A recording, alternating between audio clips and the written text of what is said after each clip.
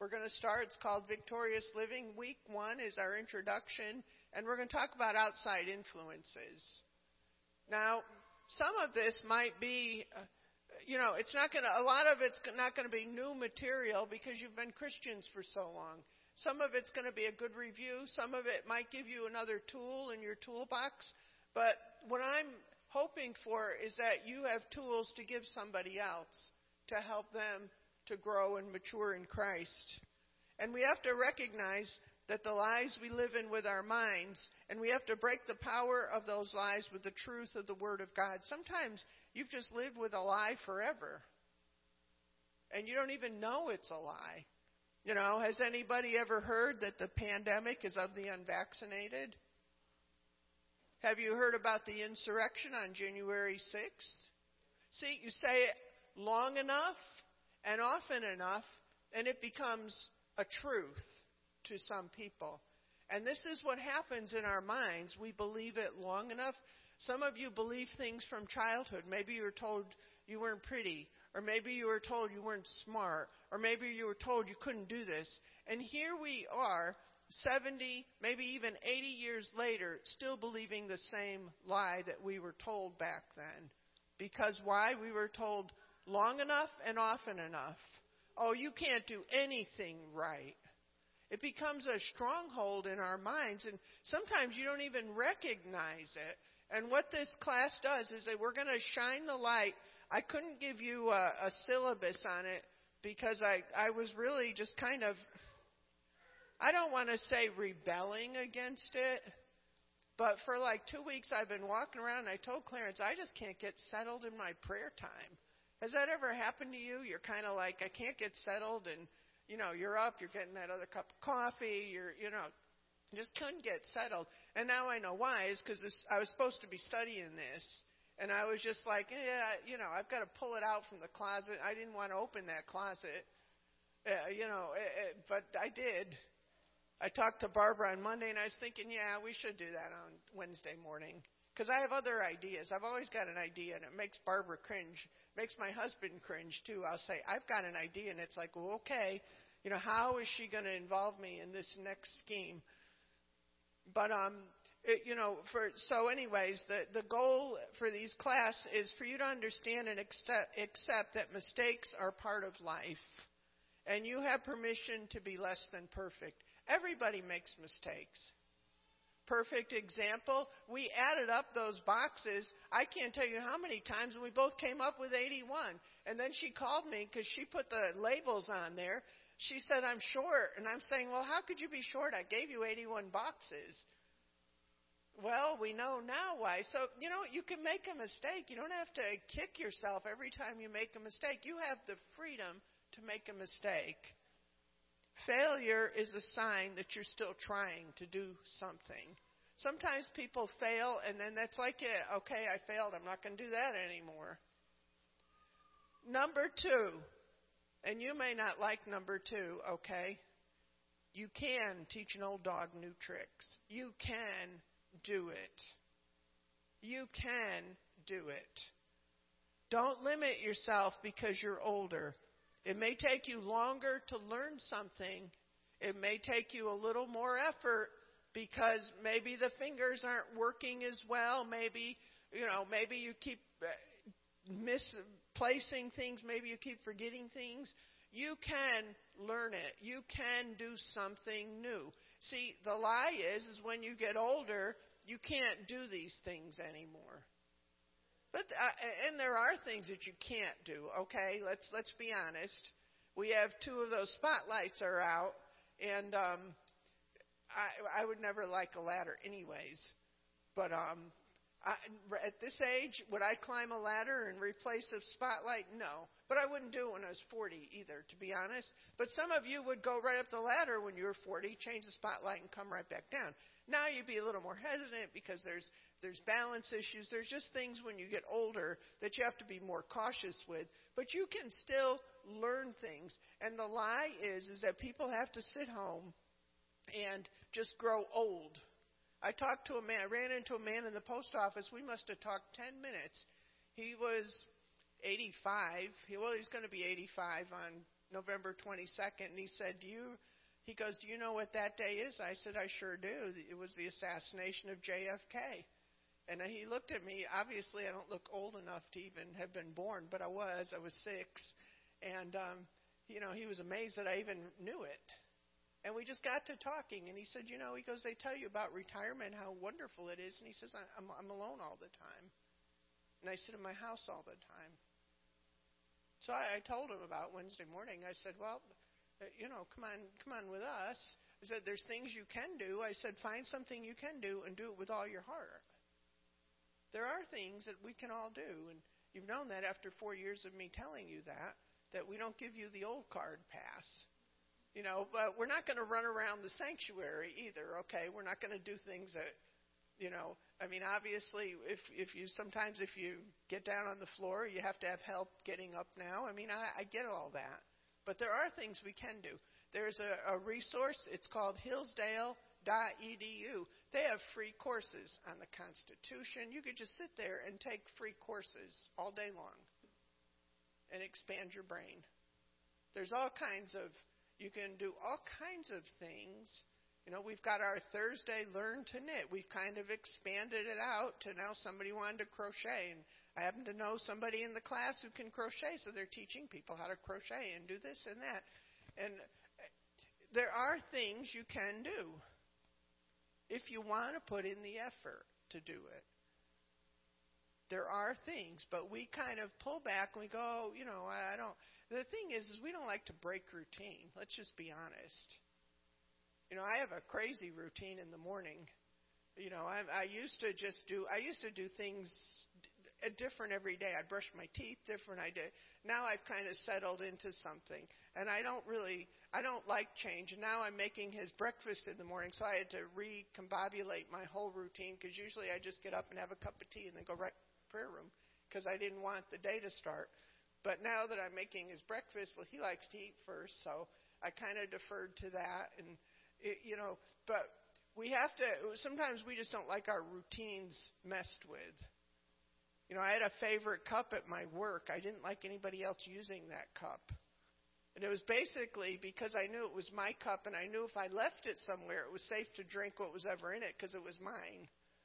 That was basically why I didn't want anybody messing with my cup. Number 3, to impart revelation knowledge to you regarding the subject matter and help you identify and make changes where necessary. We're going to get pretty deep on some of these things. We're going to talk about self-pity. We're going to talk about broken heart. We're going to talk about grief. We're going to talk about rejection. We go pretty deep in here. And you might say, I'm too old. I lived like this. Well, we go back to number 2. Okay? You can learn new spiritual truths and be free. You can walk free even at your age. Amen? Or freer. You can walk freer. Number 4, to make clear the devil's devices and yet minimize the devil as a powerful force and reveal the total defeat of darkness at the cross. Sometimes the devil's so magnified in somebody's testimony, you'd think he was God. So we take this and we expose his devices, but we don't give him any glory for his devices. Because the truth of the matter is Jesus, which is number 5, to magnify God and his ability and what Jesus has done for you and his total victory over evil. Jesus has total victory over evil. Now, why do bad things happen? Well, that's not this class. Bad things happen because we live in a sin-sick world, and bad things happen. The rain falls on the just and the unjust. Number 6, to give you tools so you can experience a deeper, more satisfying relationship with God. Some of you would like a deeper relationship, but you just don't know how. And a lot of it's because it's in the soul realm. You've got blocks there that you don't even know from childhood, from a bad situation, just from life itself. And number 7, to help you identify and understand your strengths and weaknesses. And remember, your strength is somebody else's weakness, so be kind to everybody. You might be really good at figuring out stuff, and somebody else might take them a while. I can look at my husband does things so differently than me. He sits there and he just goes at one thing at a time until he's done. Okay? I start like 6 things, and I'm all over the place, but it gets done, and I feel like I've accomplished something. And for him to do that would be very unsettling and distressing. But see, his strength is he's very methodical. He does it one by one, and he probably does it more thoroughly than I do it. Because I heard the message on Sunday morning where I said that was good enough. A lot of things are good enough. And sometimes you have to just recognize that they're good enough and move on to the next task. So remember, your strengths are somebody else's weaknesses, and your weakness is somebody else's strength. That's why we need the body of Christ to come together. I bring my strengths and weaknesses. You bring your strengths and weaknesses. Together, we're strong. If we're separate, then we're not so strong, because then our weaknesses tend to drag us down. But if we have a strength and we say, oh, I see you're weak in that area, let me help you. See, so we're all supposed to be helping one another. Don't condemn somebody just because you do something better than somebody else. Believe me, God will show you where you really fail at something else. If you've got such a haughty attitude that you're so good. Philippians 2:13 and 14, and I do all of them out of the Amplified Bible, and if not, I will tell you. But it says, therefore, my dear ones, as you have always obeyed my suggestions, so now, not only with enthusiasm would you show in my presence, but much more because I am absent, work out, cultivate, carry out to the goal, fully complete your own salvation with reverence and awe and trembling, self-distrust with serious caution, tenderness of conscience, watchfulness against temptation, timidly shrinking from whatever might offend God and discredit the name of Christ. And I like this, it's in brackets, not in your own strength, for it is God who all the while effectually at work in you, energizing and creating in you the power and desire both to will and to work for his good pleasure and satisfaction and delight. So we don't have to work this out on our own. God is right there to help us. If you've got a big problem today, cry out to God. Cry out to God. I had a big problem over the summer. I hope you don't get tired of me talking about my weight. But I was really in despair because I saw it going from what it was to 170, and I said, I'm on my way to 180. I cried out to God, and he gave me the grace, and he put a tool in my hand. So Dr. Livinggood, who kind of slapped me right through the internet and said, you know, you're the one who's got to make the change. But see, I was trying to make change in what I knew in my ignorance. I had to make a different kind of a change. Sometimes we're willing to change, but we're trying to make the change be the change that we want. And God's got a different change for us. He said, well, if you want to lose weight, you have to deny yourself all sugar and processed food. And he showed what was in processed food. It was like, whoa, okay. So we went on a three-week sugar fast. No sugar, no white flour, no processed food. And we couldn't even eat certain fruits and vegetables. Now we're back on to different things. We still can't do white sugar well. If we do it, we feel it. Processed food, if we do it, we feel it. So we're pretty careful with what we eat. But I had to make a change that was not within my comfort zone. So every day over the summer, I had to cry out to God and say, Lord, just this one day, let me eat right. Just this one day. And he loved tortilla chips. So I cut up little cucumbers. First I had to make them squiggly so I could like them. Now I can just cut them up regular.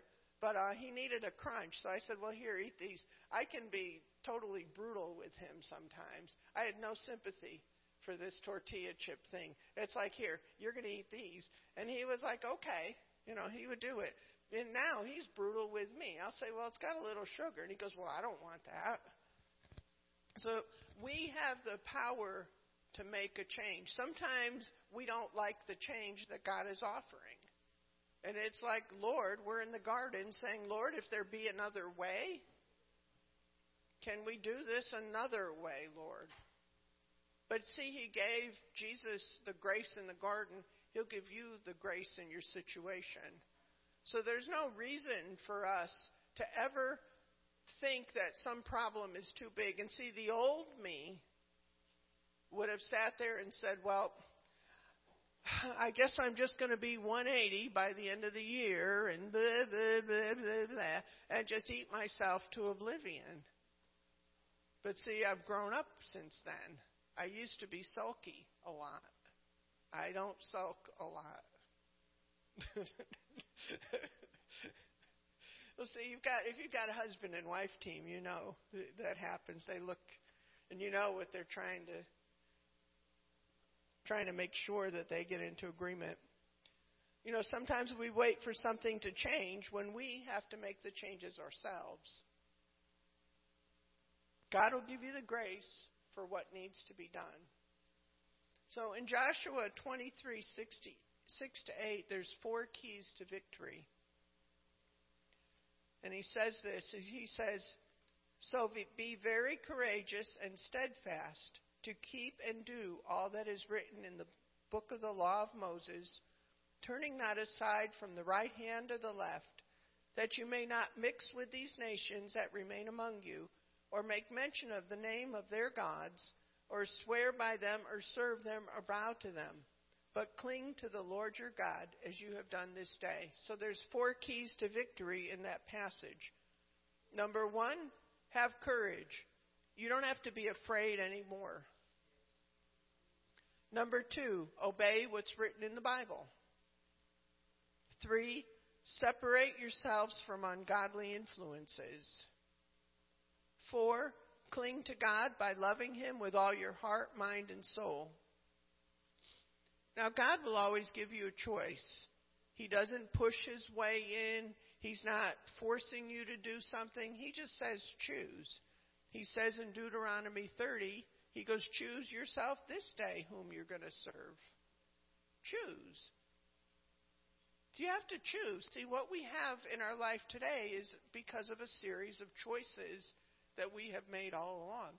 And sometimes we don't like to hear that, especially if things are going bad.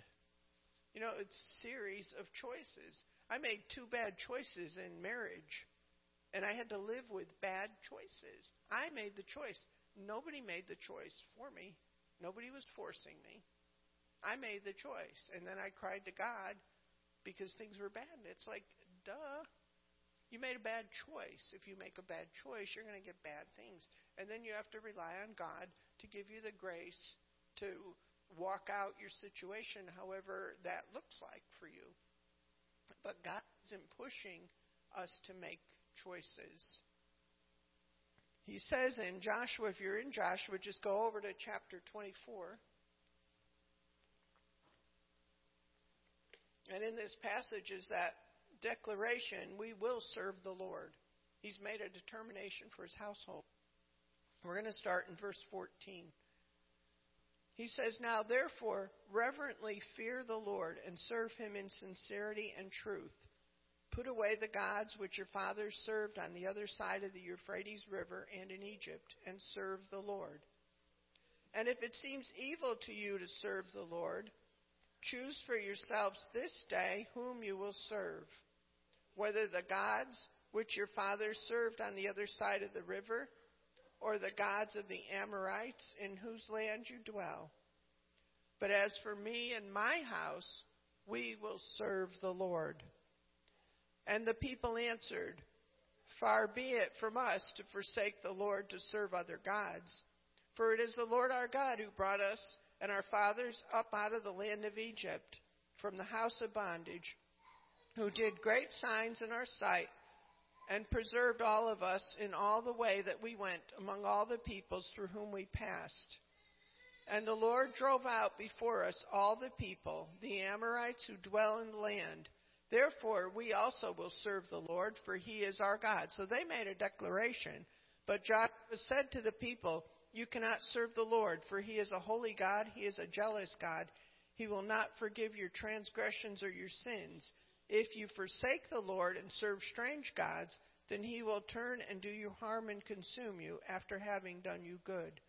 And the people said to Joshua, No, but we will serve the Lord. Then Joshua said to the people, You are witnesses against yourselves that you have chosen the Lord to serve him. And they said, We are witnesses. And Joshua said, Then put away the foreign gods that are among you and incline your hearts to the Lord, the God of Israel. So Jimmy Swaggart in that passage said, this commentary says, the idea is the word forgive signifies to remove or bear the burden of guilt. In other words, God cannot do such if proper atonement is not made, which is the proper sacrifice, which is a type of the cross and faith in that sacrifice. Transgression signifies a breach in the covenant. We can have forgiveness, mercy, and grace only in that atoning work. In all this, God does not change. He rewards obedience and brings judgment to disobedience. If we disobey God, we're not going to get his best. If he's saying forgive and we're holding on to grudges, or I'm sulking, or I'm doing something I shouldn't, then God's not going to bless me. He's not going to bless you. The Israelites said with their mouths they would serve the Lord, but their actions said differently. And see, we want our actions and our words to line up with the covenant. We have to believe, and this is what Pastor was teaching, believe in your heart. We have to believe in our heart. So we, even though we're older, can set goals and we can achieve them. They are achievable. I think I heard this somewhere. I don't know where. I might have gotten it from you. I don't know. Goals without action are daydreams. Action without goal produces busyness without fruit. Without a destination, you will get nowhere. Just don't let the rest of your life slip away waiting to die or waiting for the trumpet to sound. We've got work to do. You know, if you've got that idea of I'm just going to wait here and die because I'm old, because I feel useless, I can't do this stuff anymore, then you better change your attitude. Because if you were useless, God would take you home. So how many of you here has God taken home? Okay. I knew that. I actually knew the question. I knew the answer before I asked it. So we have to get rid of the mentality that we're just going to sit here and wait and wither on the vine. Because, see, that's a lie of the enemy. And in this culture, unfortunately, older people have been pushed aside, and they, you hear all kinds of things on, from the progressives that, it's pitiful what's happening. But I figure, we'll all be gone, even if Jesus doesn't tarry. Like 20 years, all of us except for Xavier will be gone, and they'll be stuck with their mess. But we don't want that mess because there's good kids like Xavier. It's going to be stuck in that mess too. But goals plus determination will produce success. Things just don't happen immediately, and there will always be more to learn. And you're going to have to learn as you get older to be more patient with yourself. Maybe you're starting to forget things. Maybe you've got arthritis, you get something, and you can't just do what you could do. But God will help you to accomplish, and he'll help you to set goals. Sometimes we set goals that are way too high. My dream might be to be, and it's not, so don't think it, but, my dream might be to be this, huge evangelist traveling all over the place. To me right now, that seems really tiring, and I'm so glad to be in one place. But that might be my dream, but I may not be able to attain that because I can't minister to people. I don't have a teaching gift.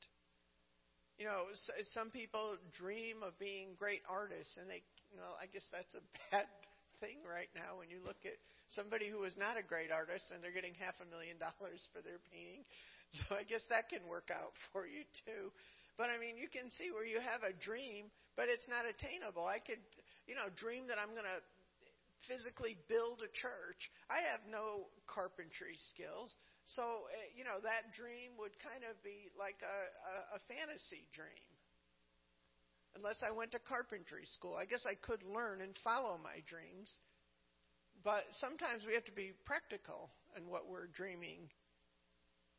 But we can do things. We can have deeper walk with God. We can do things. We can set goals for ourselves.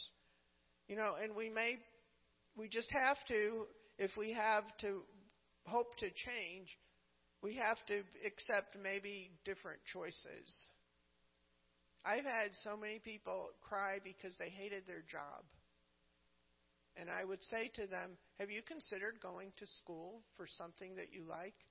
Oh, well, I can't do that. So right away, what does that tell you? It tells you that you're not going to help them. Because you make a legitimate suggestion. All right, if you hate your job, then you should do something about it, right? Get different schooling. Ask God to give you a different job. Start applying for different jobs. But if you're just going to hate it and not go away from it, then it's never going to change for you. And some people they're in that habit of just complaining about it. If you gave them their dream job, they'd still hate it because they're just not content. But that's a different thing. So we have to have an attitude that we're going to change. Even if the change is uncomfortable, if we want something different. If you want something different, you have to do something different. We just have to, some people have just that Eeyore mentality. Eeyore, the little, well, this is the way it's always been. This is the way it's always going to be. Well, with that attitude, you're speaking the truth. It is going to be like that always. You have now what you've permitted. Don't resist change out of fear of the unknown. Don't resist change. I love Brahms. I love ice cream. I love that. But I can change. I learned this weekend I made peppermint patties because peppermint is one of my favorite. But I don't want to eat that because it's full of sugar. And I know now I don't want to be a sugar burner. I want to be a fat burner. So I found a recipe with peppermint patties that you can make with coconut oil and peppermint. Half a cup of Swerve, which is acceptable sugar on my plan, and then some dark chocolate, which is acceptable. So see, it's not that we're not hardly depriving ourselves. We're just doing things different. And see, in your situation, you might be afraid of the change. But I'm still eating peppermint patties, okay? And I like them. I've just had to make a change. Your situation, you just might have to make a change.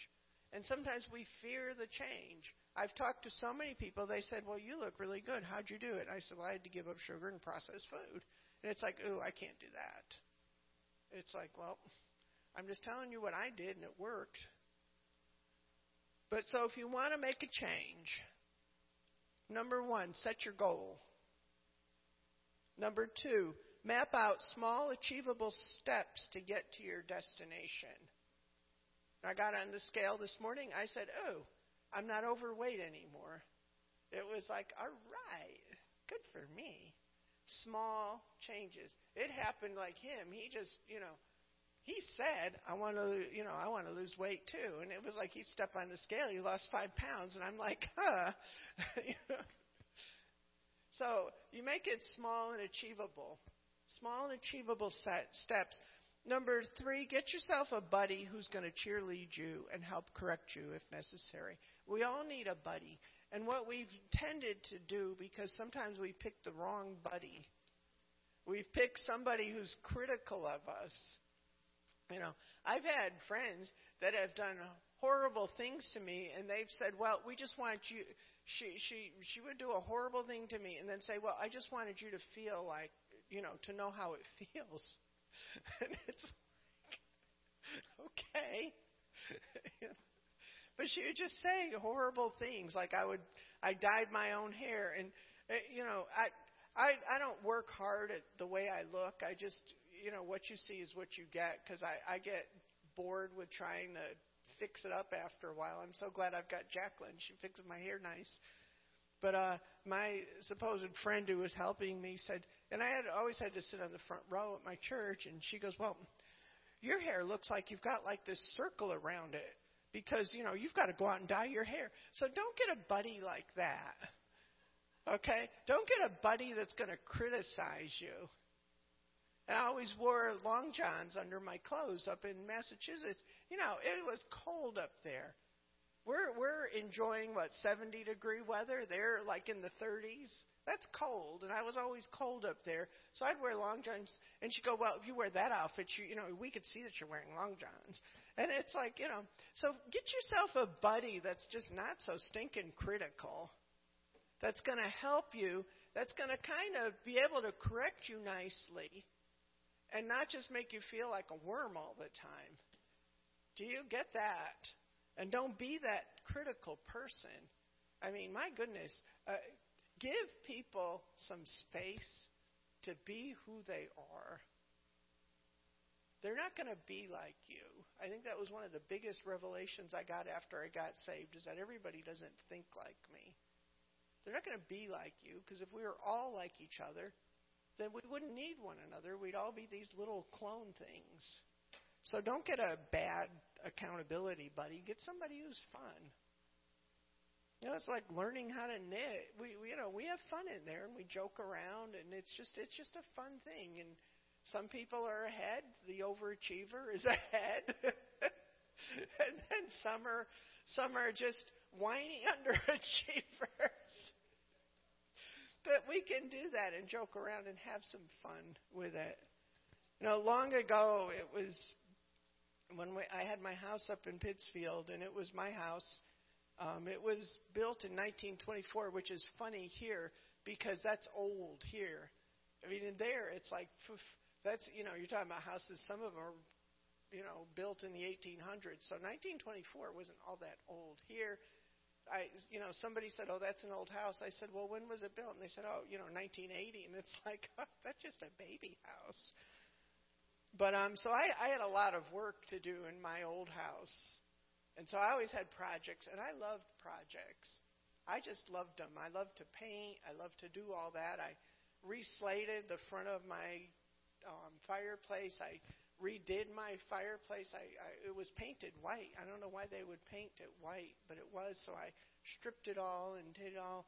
And I saw that we had a workman. He was doing, our porch was starting to sag because it does sag after a while.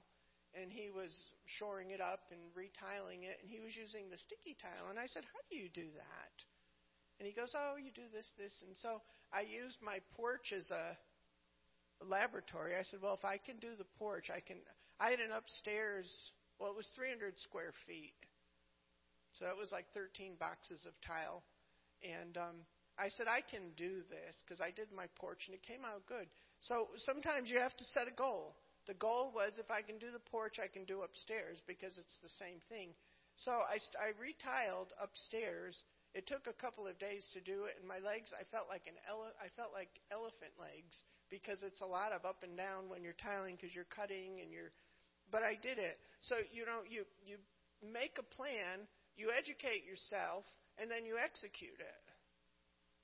And then you don't give up when it gets too hard. It got a little hard after a while, even though I did it, and I was probably, maybe around 50, maybe a little bit younger than that.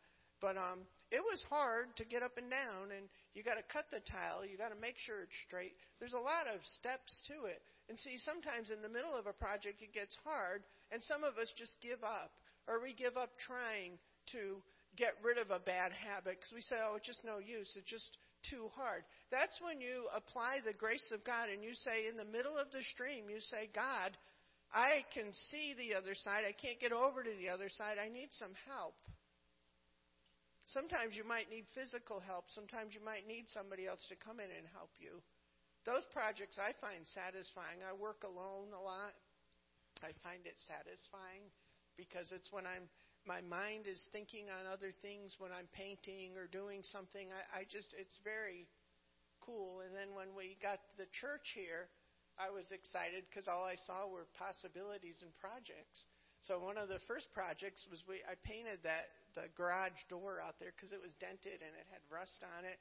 And JR drove by and he stopped and he goes, "What are you doing?" I said, "I'm painting the door."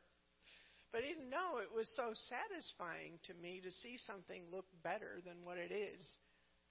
So we want to press past the obstacles, and when things get too hard, too expensive, or too intense, call out to God and say, "God, this is too hard. What do we do?" But don't give up. There's no shortcuts. But yet, sometimes I think we give up because our bodies start to ache or, it gets too hard. Sometimes it seriously does get too hard. And that's when we have to ask God for the strength.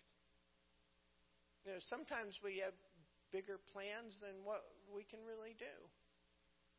That's when you just, you don't say defeat. You just ask for somebody to help you. And you get somebody alongside of you and help. And spiritual maturity is the same way. We all take the same steps to spiritual maturity. Some people grow faster because they're more willing to make change. If you haven't made any changes this year, you need to make a change. Some people have to make more changes because of what they've been through in their life, and they have to have a deeper healing. And that's why we have to give people grace. When I first got saved, you'd look at me and you'd say, "She's never going to amount to anything, bless her heart." I was a mess. I was just a total mess. I kept a job and everything. It wasn't like I was on the streets but I was a mess. And I had to be taught a lot. And we have to have patience with people that grew up dysfunctionally, grew up in less than perfect circumstances, and instead of condemning them, we have to have patience with them. Many give up before a task is completed and involves too much effort. They didn't set a realistic goal or get over steps. I already said that. But what does it mean to live in the Spirit? Now we're going to start talking about what it means to live in the Spirit, because we hear so much talk, walk in the Spirit. Well, what exactly does that mean? Does it mean we walk around quoting Bible verses all day long? No. Do we pray all day long? Well, we do pray. We do pray, but we don't pray all day long. Do we have to act religious? No. It means that what your spirit man who hears from the Holy Spirit says to do and says takes priority over what your soul says to do. Your soul is your mind, your will, and your emotions. You may want to tell that cashier at Walmart what you think and give her a piece of your mind, but your spirit man is saying, "No, just smile and say thank you." And it's a higher calling for Clarence and I because we're pastors. We don't want people to say, "Oh, that pastor at Faith Assembly Church was rude." Your life has to exhibit the fruits of the Spirit. But don't be a doormat. You can say what you have to say, and you can say it nicely. Amen? Sometimes we have to, and we get so condemned. This is one of the things we're going to talk about during this class is standing up for yourself and not feeling condemned because you make a stand. I was so shy that when in the beginning, when I first started teaching just Sunday school, just littles, 4 and 5s, I think, for the Christmas play, I had to stand up and just hold a sign, and I was shaking like a leaf. And haven't I come a far ways from there? But it's not been an easy road sometimes. You just have to suck it up and do it. But you can tell yourself, I'm going to walk by the Spirit and not by the flesh. So one thing, number one, what does it mean? Okay, number one, my body doesn't dictate what I do. Okay, that's how we walk in the Spirit. For example, I may want to stay in bed all day long because I don't feel like it. I don't feel like getting up. How many times have we not felt like doing something? But hey, if I don't feel like doing it, and you learn as you get older, if I don't feel like doing the dishes, I'm going to go to bed, I'm going to wake up, and guess what's going to be there? The dishes. So we've learned that even though we don't feel like doing certain things, we still do them. That's just a sign of maturity. So even my body doesn't dictate what I feel like doing, even at our age, okay? Sometimes I don't feel like getting out of bed because I hurt or whatever. We can't go by how we feel like. We have to go by and use common sense with all this. Number 2, my mind doesn't dictate what I do. I may think it's okay to drive fast because I'm in a hurry. Okay, so sometimes our mind gets involved and tells us to do things that isn't really legal or good for us. Or, our mind will say, well, that's okay. You're in a hurry, and if you just go a little bit over the speed limit, that's all right. Well, that's your mind telling you what to do, but your spirit man is saying, no, obey the laws of the land. You see the speed limit? Do the speed limit. Number 3, this one's a big one. My emotions don't dictate what I do.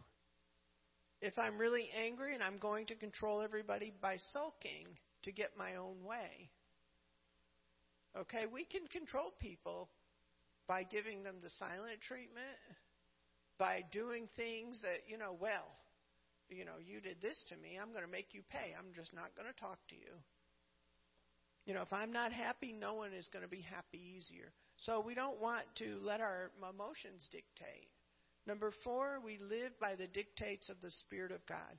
That means my spirit has to be in control, and as I grow in the Lord, so does my ability to respond to situations in a Christ-like manner. So that's what it means to live in the Spirit, to walk in the Spirit. We respond the way God would respond. Sometimes because we've always responded in certain ungodly ways, we don't even realize what we're doing. I didn't realize I was sulky or moody until God showed me in His nice, gentle way that I was sulky and moody and I needed to make change. But it wasn't until after I got married to Him that I had to make change. So what was I, 40, or I was 57 when we got married. So at 57, 58, 59, I had to start making changes because I was a little sulky and a little moody. But I have to admit, I was a lot less sulkier and moodier. Not that I'm making excuses, okay? I was, at 57, a lot less sulkier and moodier than I was earlier in my life because God had worked something out. He just wanted to bring it to a different level. Sometimes we've convinced ourselves that we have no choice but to remain in that situation, but that's false. It's a lie. We always have a choice. Sometimes the choice involves difficult decisions. We've already talked about that. But rather than make necessary change, sometimes we make an excuse. Well, that's just the way I am. Just deal with it. We disallow for the grace that God has for us to make difficult changes. I had to make change. I didn't want to be sulky. I didn't want to give Him the silent treatment when I wasn't happy with Him. I mean, that's just dumb, isn't it? I mean, you look at it now, but some of you might do that too, not even realize it. That's why we have this class, is to shine the light on it. Because you might have thought, because you've always been that way.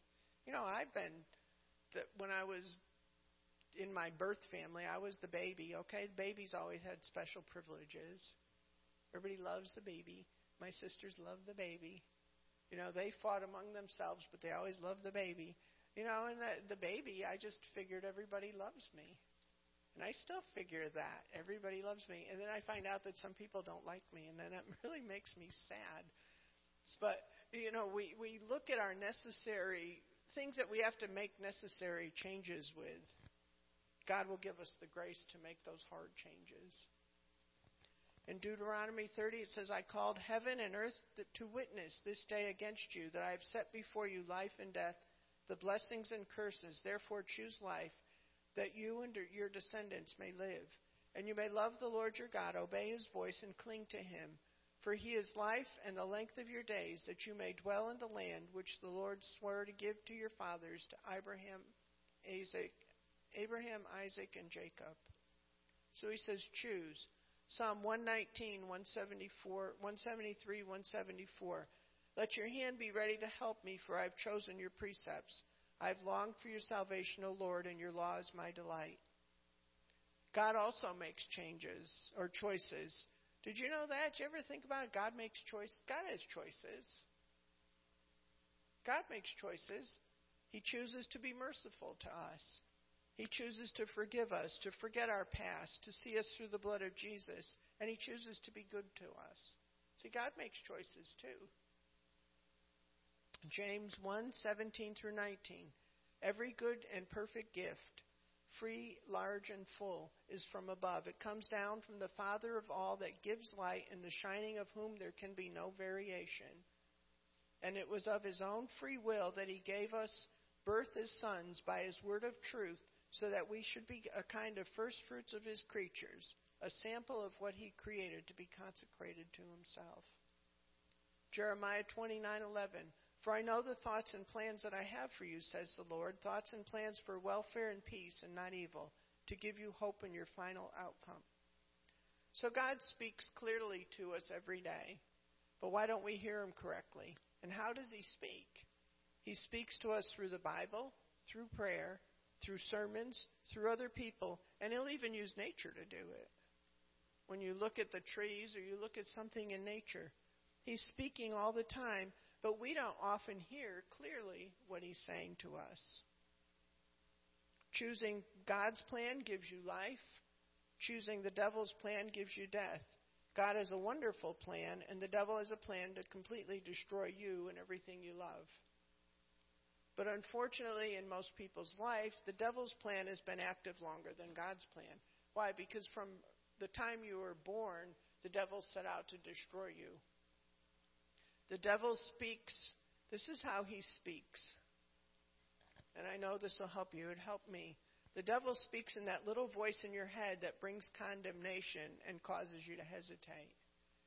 That little voice in your head. Anytime you hear condemning words, go up. That's not God. God doesn't condemn. Or when something happens, you get that terrible pit in your stomach that you blew it again, and it's always going to be like this. I'm always going to make that mistake. I'm always going to do that. You get a pit in your stomach. You get a voice in your head. Know from this day forward that that's not God. And you have no obligation whatsoever to listen to that voice that's in your head or that feeling in your stomach. I used to get that feeling in my stomach all the time, like I did something wrong. And we're going to talk later about guilt and condemnation. See, God brings conviction. He doesn't bring condemnation. He's not going to call you stupid. He's not going to say, why did you do this again? You're never going to change. That's not God's voice. We have to recognize the voice of the devil, and then we have to reject it. Reject it in your head the minute it comes in, and it's trying to tell you something contrary. You hear a condemning voice, that's not God. So you have the permission and you have the authority to reject it right off the bat. But see, some of us have lived so long with that little voice in our head, that feeling of pit in our stomach that we did something wrong again, that we blew it again. We've lived with it so long, we think that's normal. That's not normal. That's the way the devil wants you to feel is normal. But it's not normal for children of God. And we're going to surgically remove that. Amen? Spiritually and surgically. God speaks directly to your spirit. Your mind can intercept the message, and the interpretation can sometimes come through many filters. I'm going to give you a copy of this later, only because I don't want you looking at it now. And if we had, like, oodles of help, we would have it up on the screens. But you can take that home and you can see it. But if you can think of, God speaks, I hear, and then in between, there's all these filters that it goes through. So some of the filters are occult influences, okay, things that maybe we've dabbled with in the past. We had our palm read, didn't realize it was wrong. All these occult influences. Anger, bitterness, unforgiveness, that's another filter. Past hurts, painful childhood, that's another filter. Rejection of any kind, that's a filter. Shame, confusion, that's a filter. Improper role modeling, that's a filter. Sometimes God will say, I love you, and by the time it's reached your spirit, by the time it's reached you, your mind's interpreted it to say, well, I love you, but. Okay? We look through those filters. Your mind and your emotions operate out of the five senses. So your soul takes that information that it receives, it adds past life experiences to it, adds some soulish reasoning, and then it comes to a conclusion, often faulty. God just says He loves you. Your spirit man will get revelation knowledge, from the Holy Spirit. For example, when God says He loves you, but because of your wounded background, you may think He is saying that to manipulate you into obedience. Or He feels sorry for you, so He says He loves you. Or you may completely, because people close to you have hurt you in the past, and you don't let anybody, including God, get close to you anymore. So you love me? That's too bad for you, God. I feel sorry for you that you would love somebody like me. And we don't say those things, but we think it. You may not even think God is talking to you. You might read John 3:16 and say, well, that's good for everybody else but me. But you say it unconsciously. You don't really think that, but you think it. Does that make sense? You think it, but you don't think it. The Bible says, fear not, but when you're afraid, you begin to think that God has abandoned you or become angry with God, that He hasn't protected you, or that God doesn't care because He's allowed those bad things to happen. Those are all those filters that we're going to look at in this class, and we're going to remove them. So when God says He loves you, it goes in your spirit and it settles you. And you say, God, I love you too. And you can have an honest relationship with the Lord. See, some of you want to go deeper spiritually, but you've got these blocks in you that are preventing you from just letting loose and just letting God love you the way He wants to. But we're going to look at God's character, and this is how God behaves towards you. And this is the love chapter, 1 Corinthians 13, 4-7. This is God's character. Sometimes it's been pushed off that this is supposed to be our character. Well, it was God's character before we ever owned it, okay? So I want to read to you God's character and how He perceives you and I. Love, starting with verse 4, love endures long and is patient and kind. Love never is envious nor boils over with jealousy, is not boastful or vainglorious, does not display itself haughtily, is not conceited, arrogant with pride. It is not rude, mannerly, and does not act unbecomingly. Love in us does not insist on its own rights, or is not self-seeking. It is not touchy, resentful. It takes no account of the evil done to it. It pays no attention to suffered wrong. It does not rejoice at injustice and unrighteousness, but rejoices when right and truth prevail. Love bears up anything and everything that comes. It is ready to believe the best of every person. Its hopes are fadeless under all circumstances, and it endures everything without weakening. That's who God is. And that's who God is to every one of us. God is love. He's never harsh or condemning. When He corrects us, He brings conviction to our spirit, and then we choose to repent or to ignore it. But He convicts us. The devil, everything that God is, the devil is not. The devil is not kind. The devil is not patient. He's not loving. He is haughty. He's touchy. He's resentful. And those voices in your head and the pit in your stomach speaking those words to you are the words that are keeping you in bondage. It's not from God. So recognize it from this day forward. Those voices not from God. Get rid of them. Don't tolerate them. Natural man is reasoning. Spiritual man is revelation and invisible. What we're going to do with these notes, I'm going to put them on our sermon net page, and it's going to be a PDF file, because rather than, I used to make copies of everything, and it got to be a chore to do everything, and so I'm going to put them up online, and I'll show you how to get to the PDF. If you want a copy of it, you can get it. 2 Corinthians 4:18, since we consider and look not at the things that are seen, which are the facts in your soulish realm, but the things that are unseen, faith in the spirit realm. For the things that are visible, facts, are temporary, brief and fleeting, but the things that are invisible, things that we see by faith, are deathless and everlasting. Everything you see is subject to change. Everything that you are is subject to change. If you think you're stupid, it's subject to change. You can change it right now by changing your mind on who you are. If you think that you're inept, you can change it right now by thinking different thoughts toward yourself. See, the devil's the one that's been the taskmaster. He's been the one that has been driving these things home in your mind, in the pit of your stomach. God's desire is for us to be content with ourselves. Not everything God asks us to do will be comfortable or fun, but it will be satisfying. Walking some of these things out are going to be terrifying. It's going to be terrifying for you if you've got somebody who's enforcing, how stupid you are and you can't do anything. It's going to be terrifying for you to stand up to that person and, telling them that, no, you're not stupid. And they'll laugh at you and they'll say something to make you feel stupid, and you'll recognize the voice. And you won't put up with it anymore. You are able, and you're capable, every single one of us. Why? Because we have the grace of God, we have the strength of God behind us. Not that we're so great people, but God is great, and He wants to show Himself strong through us, and He wants to put those people in their place and stop harassing you with their stupidity. They're the stupid ones. Sorry if the word's stupid, I know. Paisley, because she said a bad word. Well, I'm from New England. That's what we say. Not really bad words.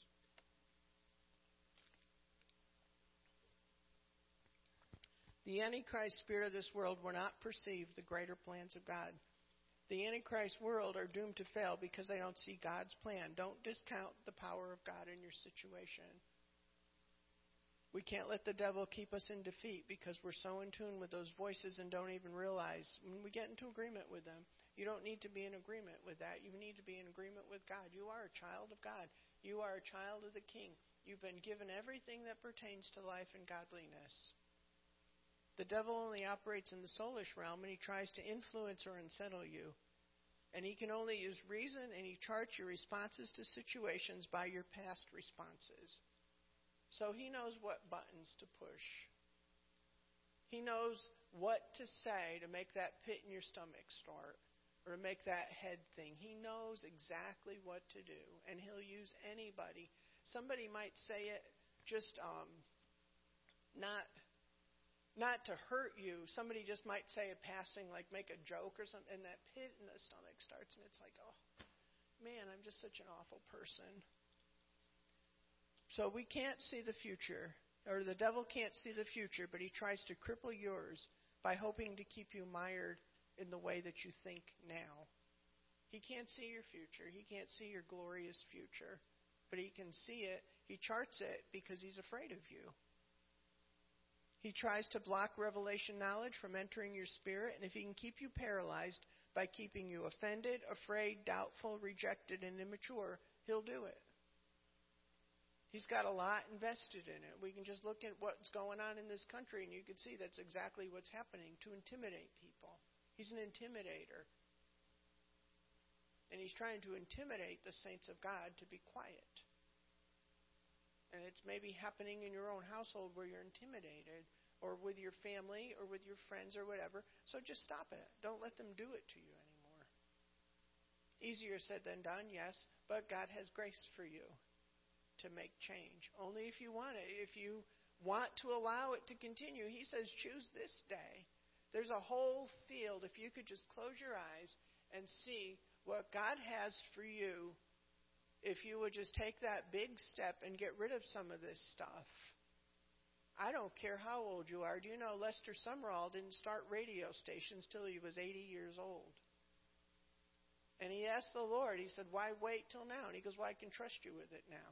See, older people have gotten so much wisdom by being the school of hard knocks. I'm sure some of you have attended that school. And you know a whole lot more now than what you did 10 years, 20 years ago. So he can use us more if we're just willing to take steps more and not believe what society says. I hate the image of decrepit old people. To me, that's just so offensive. Because old people are not decrepit. They're just in a different season of their life. Amen. That's right. So we have the other thing. See, on this side, you've got the filters that you can go back and look. And we're not taping this, or no, we're not videoing it, but we are taping it. So eventually it'll get up. So if you want to go listen again and take notes, what I'm going to do is put the paper notes online too with it, because there's a space for PDFs, and I'll try to explain it pretty carefully. If you don't know how to do it, you just click on it and it opens up and you go, oh, I'm a genius. Look what I did. So you can look at these if you're interested. But on this side, we've got outside influences and how they affect the inner man. Honey, can you pass these out? Because this will be the last thing, and then I want to pray. So you'll be glad I cut it off at the half class. My poor class, but they were hungry. It was a different setup, but I probably talked for like an hour and a half. I cut this at half. So you can take a look at this, and I want to go over it and just explain it because it needs a little bit of an explanation.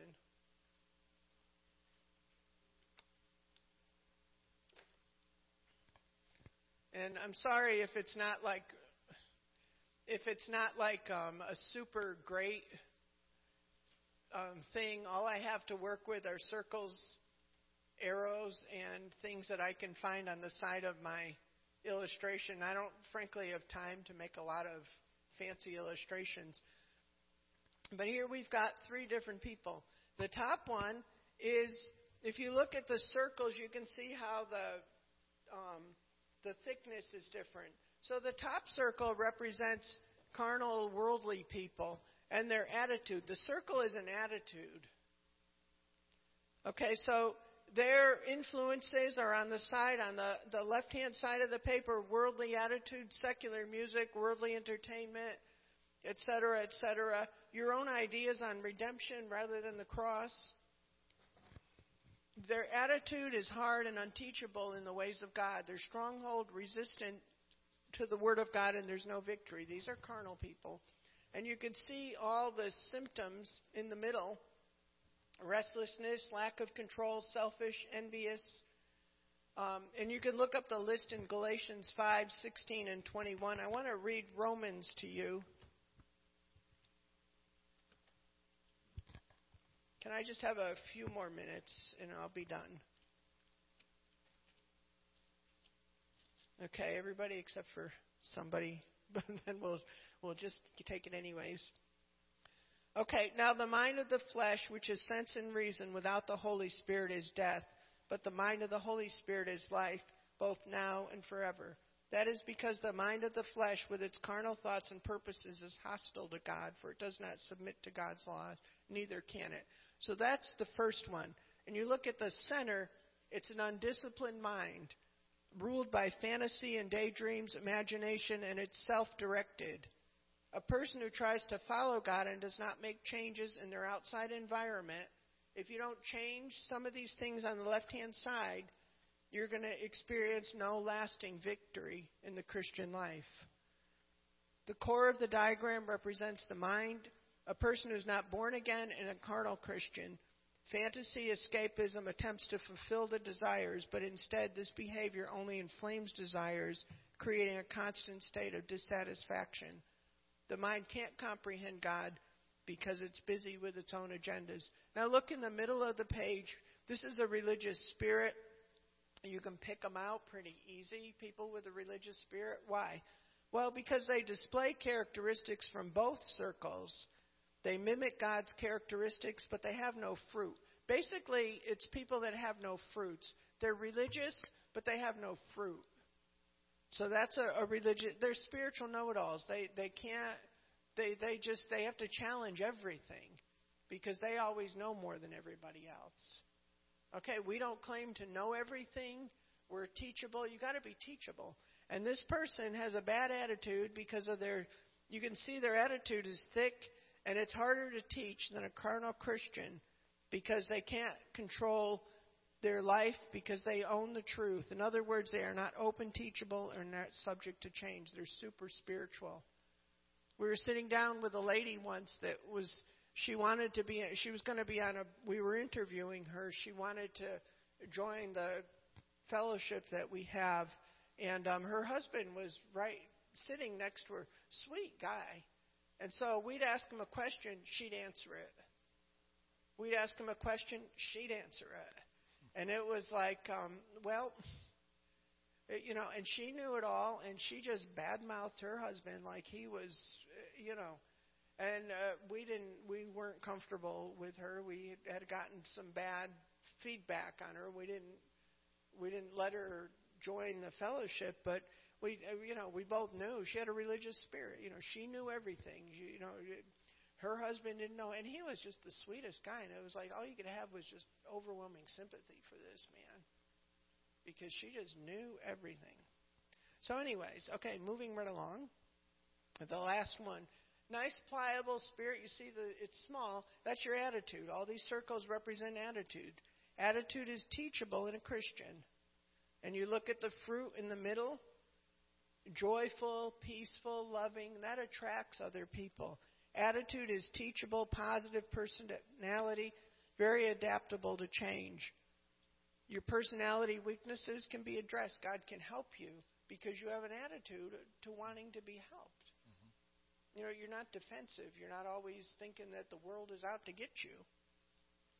A person who loves God and makes changes in their outside environment will experience tremendous victory in the Christian life.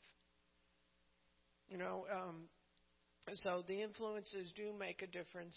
The class that I taught originally was occult influences. I didn't think it was necessary here to teach on the occult. I think you guys got that pretty well. So I want to pray for people. And we're just going to pray a general prayer that Satan will not have the advantage over us any longer. That we're going to be free. We're going to recognize that voice in our head. And we're going to be more sensitive to God's voice. And the voice of the stranger we will not follow. And God grant us healing in our souls that we need. And we're going to break the power of those strongholds. You may have had them from childhood. I always told, because I was the youngest, and there was 6 years between us, I was always the accident. I was the accident. I was just, the one that showed up unaware. I mean, it's like, duh, we all know how accidents happen. It was not an accident, folks. But, God takes these things that we've been told, and He destroys them with the anointing, destroys those yoke of bondages, things that you've believed all your life. And we're just going to pray. You can just bow your heads. I'm not asking anybody to come up to the altar. Just bow your head, and I'm going to pray a prayer. And if that's you, you know it's you.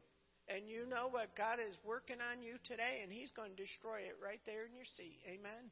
So, Heavenly Father, in the name of Jesus, we thank You for this teaching.